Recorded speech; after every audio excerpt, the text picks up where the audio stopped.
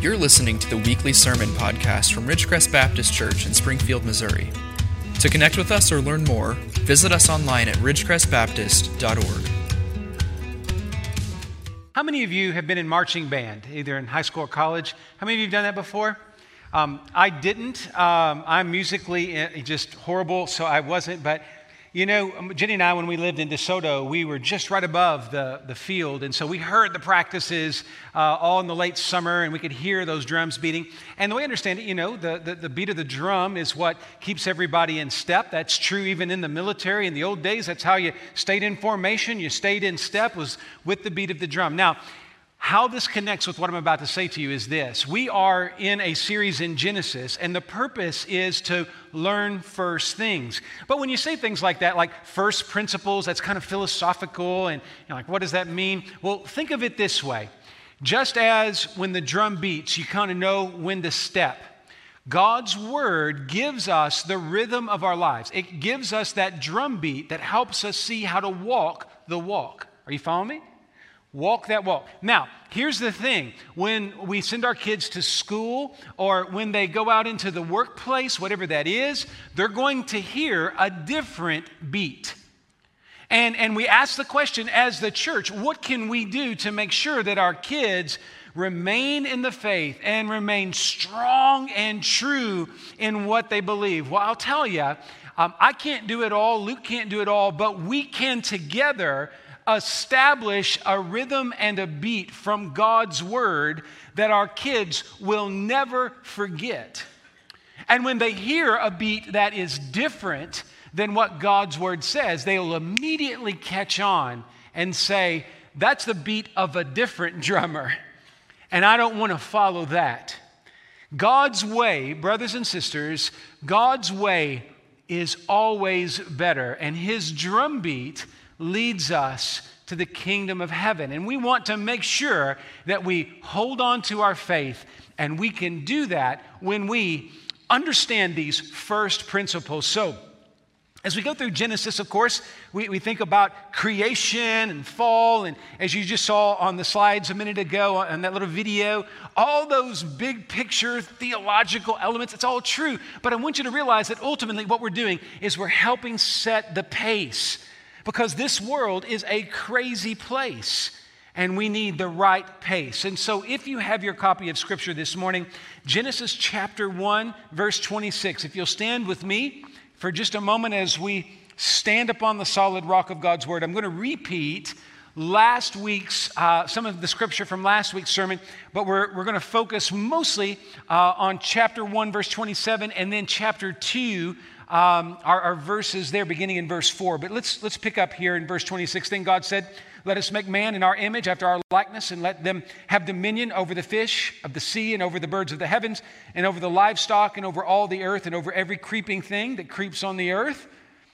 So God created man in his own image. Key verse. In the image of God, he created him. Male and female, he created them. And God blessed them. And God said to them, be fruitful and multiply and fill the earth and subdue it and have dominion over the fish of the sea and over the birds of the heavens and over every living thing that moves on the earth. And God said, behold, I've given you every plant yielding seed that is on the face of all the earth, and every tree with seed in its fruit. You shall have them for food. To every beast of the earth and to every bird of the heavens and to everything that creeps on the earth, everything that has the breath of life. Now that's an interesting phrase there, the breath of life. Hold on to that. We're going to see it in chapter 2 again. I've given every green plant for food. And it was so. And God saw everything that he had made, and behold, it was very good. And there was evening and there was morning the sixth day. Now, verse 4. These are the generations of the heavens and the earth when they were created, in the day that the Lord God made the earth and the heavens, when no bush of the field was yet in the land, and no small plant of the field had yet sprung up, for the Lord God had not caused it to rain on the land, and there was no man to work the ground. And a mist was going up from the land and was watering the whole face of the ground. Then the Lord God, notice that's repeated again, the Lord God formed the man of dust from the ground and breathed into his nostrils the breath of life. Remember I said a moment ago, keep that in mind, that breath of life, okay? And the man became a living creature. Let's pray. Lord, it is good to be in your word today and to see these first things, first principles, and to see that we are made in your image. God, I pray that we will see that and the implications of it are profound. Lord, touch us in a profound way this morning and help us to find that rhythm of life and of truth that will guide us and our children in the way of righteousness. And we pray this in Jesus' name. Amen. You may be seated. Well, you know, when you're preaching, sometimes you make things more complicated than it should be, and I know I'm guilty of that, but I want to tell you, I mean this from the bottom of my heart. I just love it when we can say things in the most simple way. And when I think about what it means to be a part of a church, we need to realize that it really does focus on love. And I want to start today with that because we need to start and finish everything we say today with this understanding that because of what Christ has done for us on the cross, we have the ability to love God and love those made in the image of God. Now let me put that in practical, like church terms. What that means is we love God through worship, and then we love fellow human beings through ministry. That's pretty simple. We allow the love of God to fill us, and so the vertical component of that is a worship. That's why we come here to celebrate the good things that God has done for us. But we know that after we celebrate the good things that God has done for us, there should be a longing in our heart to love our neighbor and to share with them the beautiful truths of Scripture so that they can be worshipers of God, so that they can have that drumbeat moving in the right direction for the Lord. Now, I will say this. It sounds so simple. Come and love God through worship and come and then go and do worship ministry and love people. Love. All sounds great. And then you run into the crude, rude, mean, spirited world. And they don't really want to hear about Jesus, and they're not all that impressed with your good works and efforts. I get it, but I want you to realize that it is our job, church, to always remember that we are called to love people, even when they are being like we used to be before Christ, and sometimes still do, when we're being unloving. Unloving is part of who we are sometimes, but notice this, the closest we're ever going to come to reflecting the image and likeness of God that we see there in Genesis 1, 26 and 27 are those moments when we are loving lost, hurting souls, when we are loving the unlovable, when we are reaching out to a lost and dying world. That is when I think we are at our best. The world has all of these ideas about origins. Of course, there is a secular scientific perspective that tries to compete with this. Listen, it can't compete with truth because truth is truth. And we'll get to that here in a little bit, but I want you to know that like in the old world, there were all these myths. We touched on this last week, and they all had their different ideas of how the world came into being. But if you'll look at those old myths, whether they were from the ancient Near East or from the Western world like the Greeks or the Romans, it always kind of puts human beings in this place where we're kind of less than we should be, really low. But I'm here to tell you, when we allow those kind of worldviews to creep in, that's when we are willing to hurt people or to put people in a lower position, and that's never okay. Every single person, regardless of race, color, or creed, regardless of their physical abilities or disabilities, every single person is made in the image of God and worthy of the love of God, and any ideology that lessens anyone in any way is not of God. Amen? We need to stand up for those made in the image of God. And many of the ideas in the world, as we're going to see, do not lift up humans. In fact, they push them down. And we can begin to understand a couple of things here. How wonderful God made us and how terrible sometimes we act. And that second point, the terrible ways we act, we need to ask why. And in the weeks to come, God's word is going to give us some very clear answers as to why.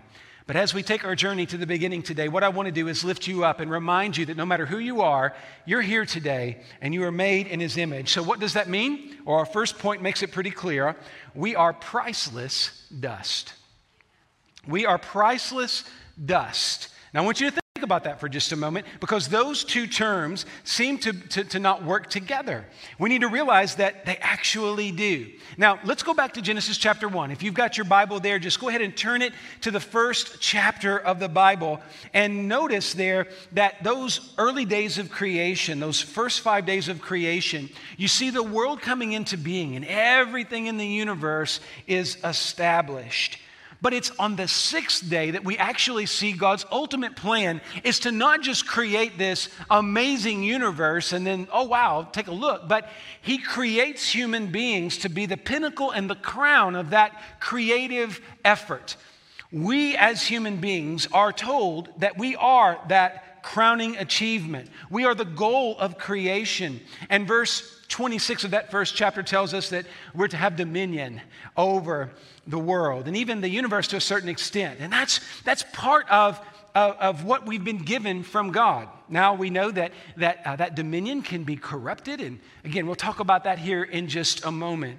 Now, while it is true that in the most literal kind of scientific sense, we're all just dust, notice this, we are dust that has the breath of God within us. You see, that's the difference maker. I highlighted it a moment ago, and I've got some more ways to maybe illustrate that for you, but I want you to think with me right now that you are, yes, made out of dust according to the early chapters of Genesis. Yes, you will return to dust because of the fall, but ultimately you have the breath of God in you. This is key. Because God's word in these first two chapters of Scripture set human beings up as created with so much potential. There's a high position that humanity has in the original creation, but it's only then that we're able to realize how low humanity fell because of sin. So here it is.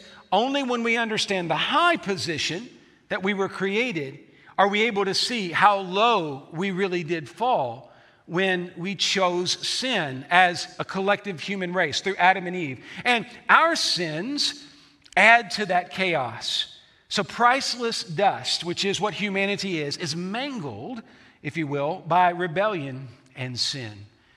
So we'll talk more about that when we get into chapter 3, but we all know that something's wrong in the world. None of us are so blind or oblivious to think that the world is a perfect place. We know that there's pain and suffering here, and our hearts long for an answer as to why. That's why we have these first principles. Now, very quickly, in Genesis 2, if you want to turn over the page and look at chapter 2, verses 5 through 7, you see that the earth is still in its earliest form.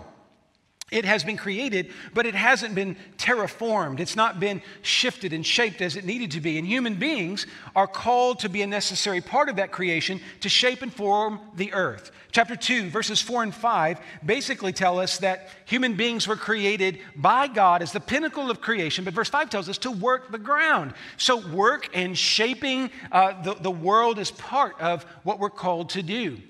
But another thing we need to catch is that we do have this image of God. Verses 26 and 27, remember in chapter 1, remind us that we're made in the image of God. That God has put in the spirit of man the breath, his breath. We see that in Job 32:8. Proverbs 20, verse 27 says that God kind of puts a lamp inside of us. So it's amazing. God's word is telling us that we have the breath of the Almighty God in us, that we have the light of God in us. And so why aren't we refreshing people? Why aren't we being a light? Well, we're not refreshing and we're not being a light to the world when we're caught up in our sins. And so how can we make sure we avoid that? Well, we worship. We are dust made alive for the purpose of worship. In other words, God put breath in our lives so that we could worship God, so that we could serve one another. Those are the reasons why God gave us life. But here's the deal. That image of God that is in us is blurred by sin. So if you think about it, those of us who have glasses, we know that I can see when I get up in the morning. But, everything's a little blurry. I put my contacts in, and then I'm able to see things more sharply. I think sin has that effect of just kind of blurring everything. We don't see the lines as well, and thus I think we are tempted to go outside of the lines, if we want to think about the lines being what God has done for us. But sometimes when we sin, we kind of revert to, kind of an animal-like existence.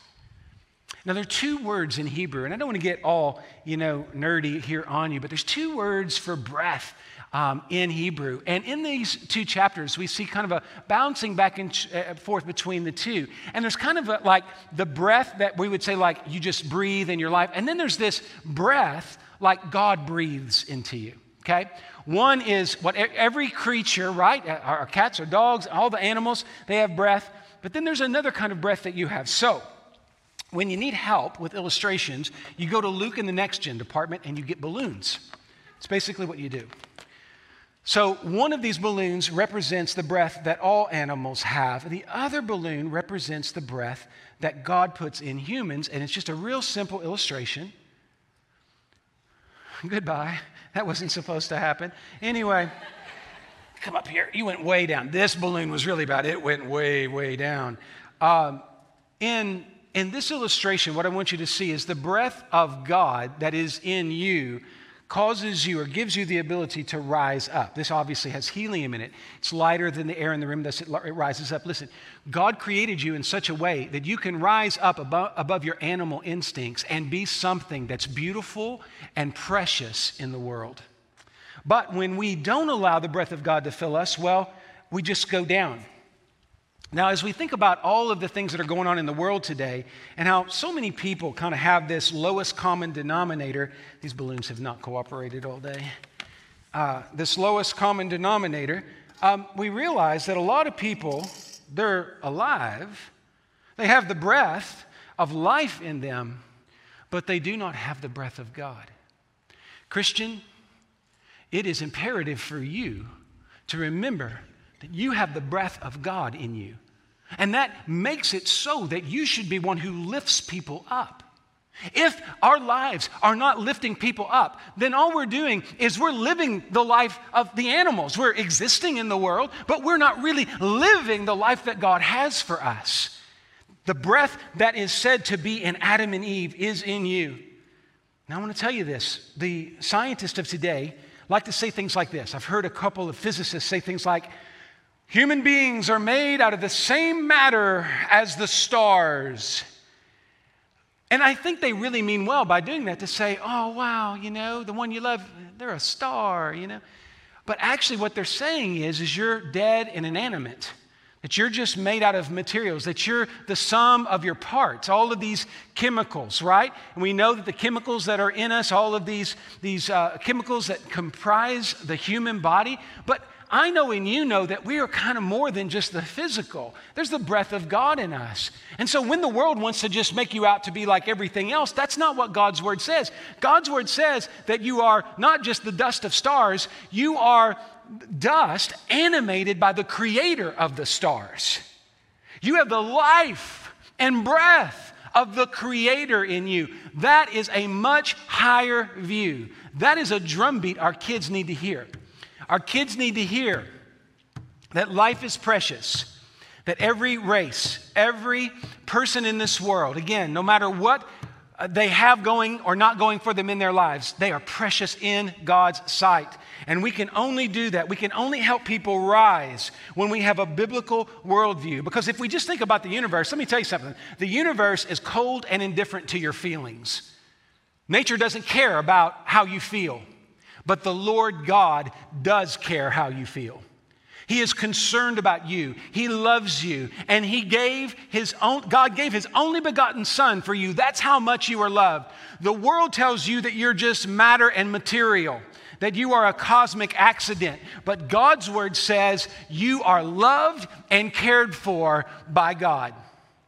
I think that's a good message to share.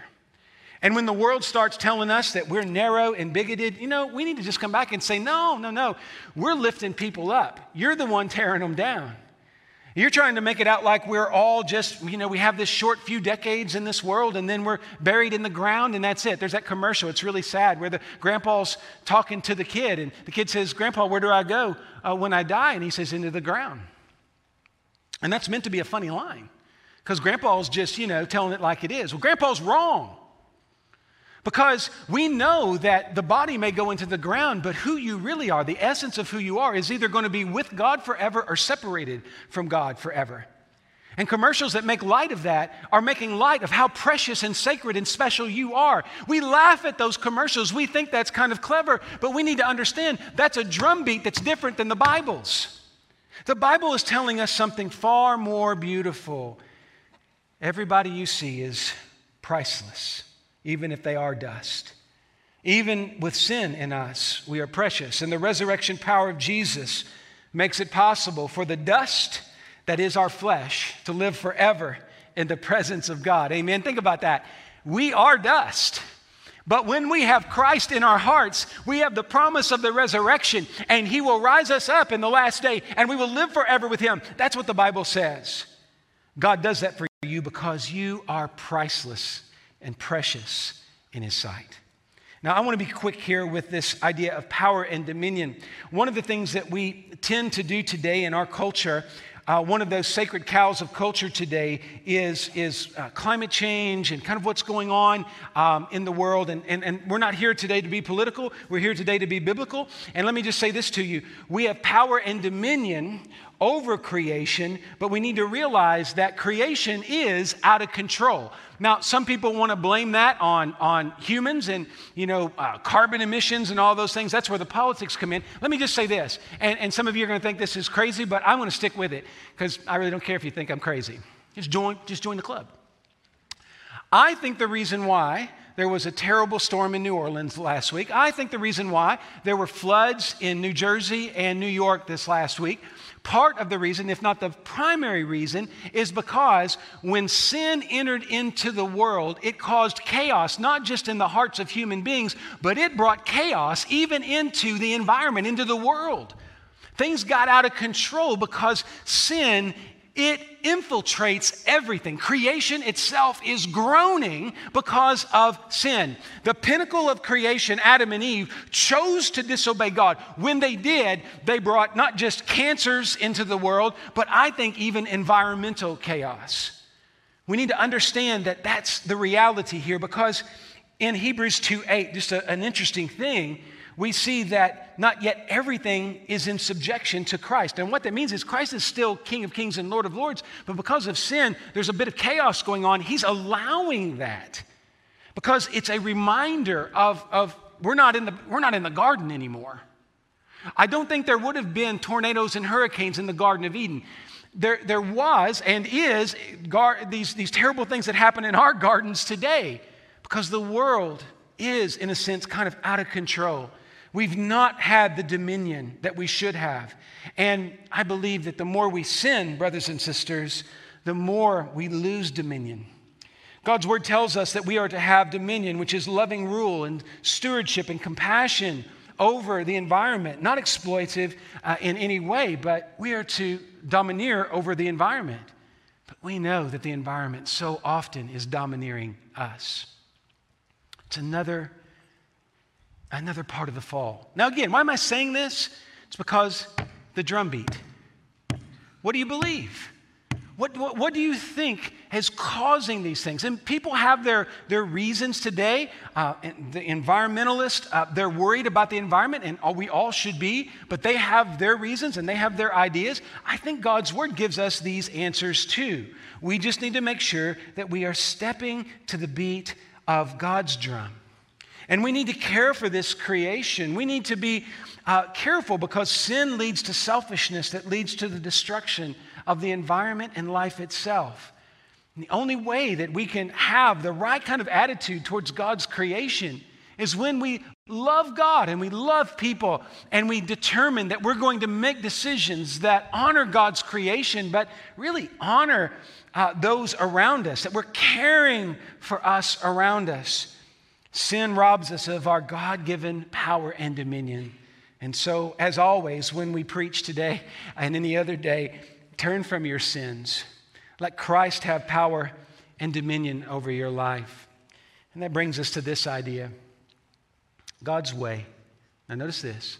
God's way is very good.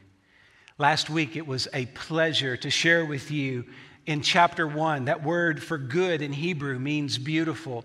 That God created the heavens and the earth, and he declares it all beautiful. But if you'll remember, my favorite part last week was I could tell you that when he created you, he said, very beautiful. And that's what I wanted to build on today is we said last week that we are very beautiful. So today I'm showing you why. You have the breath of God in you. You are made in his image. You're not just beautiful in an aesthetic sense, like you go see a piece of artwork at a museum or something like that, but you're beautiful in the most practical way. You've been created by God. You have breath in your lungs. You have eternity in your hearts. Very beautiful. But know this, God was very specific Now we're going to go back to that drum beat. Notice in chapter 1, verse 24, we are told that there is a specific way things are created after its own kind. If we've studied anything similar to genetics and things of that nature, we kind of understand how that works, how genetics works and how different species are able to move forward after its own kind is an important concept. But also verse 27, and he created them male and female.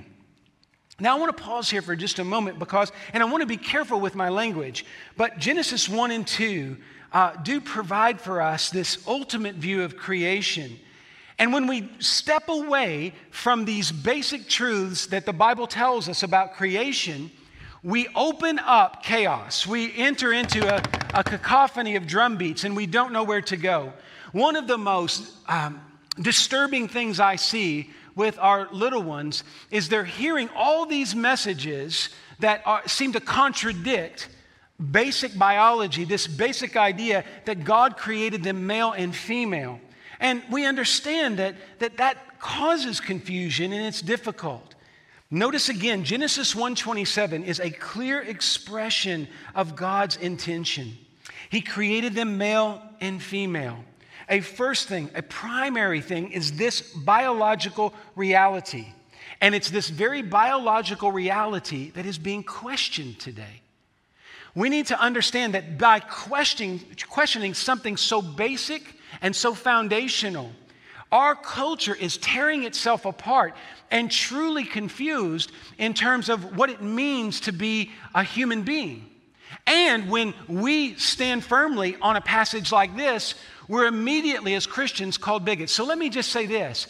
My purpose this morning is to say to you that all we're trying to do is to provide a clear understanding of biblical creation. We are trying to provide a clear path to what God's Word says and what God's will is for our lives. We're not here to say that we love anybody less. In fact, we love all people with the love that Christ first loved us with. We love people and we love them deeply, but we also love them enough to say God's commands and directives all the way back to Genesis 1 and 2 are good enough for us today. They are reality. They are truth. And when we kick and scream against the truth, we're not doing anybody any favors. So let me say this. Some people will say, well, Pastor, I'm here today and I like the message of the gospel and of the cross. I'm all in there, but I'm just one of these people who just believes the Old Testament maybe doesn't have the same authority. Well, listen, Jesus had a different view than you, and you need to know this. Jesus said, and those of you, how many of you are all in discipleship? Quite a few of you, right? You've probably memorized this passage, at least some of it. Matthew 5, if you have your Bible. Let me just show you what Jesus says about this. Jesus says in Matthew 5, verse 17, do not think that I have come to abolish the law or the prophets. I have not come to abolish them, but to fulfill them. Notice that. Fulfill them. For truly I say to you, until heaven and earth pass away, not an iota, not a dot, so that's kind of like the dot on an I, if you will pass from the law until all is accomplished. Now notice this.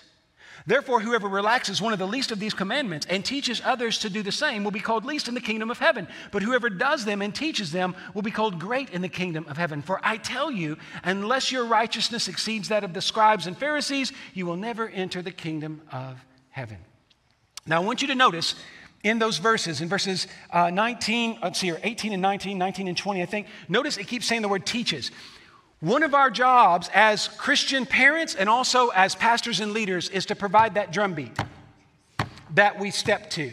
And notice what it says. Jesus is telling us that the law and the prophets, that we have to stand on the law and the prophets. And the law and the prophets, the law is the books of Moses. And that's what we are leaning into here. Jesus never questions the creation account. He never corrects it. He never says there's another way.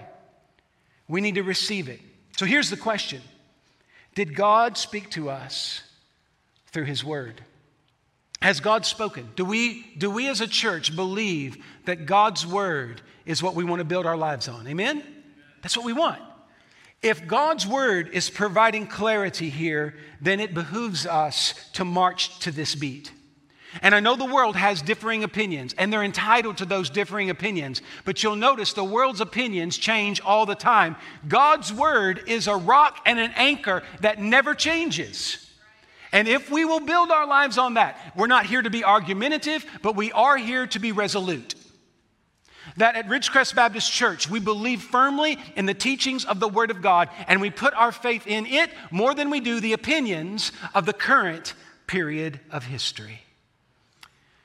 I've read enough history to know that people have been wrong many times, but when God's people anchor themselves to the Word of God, they're always right where they need to be.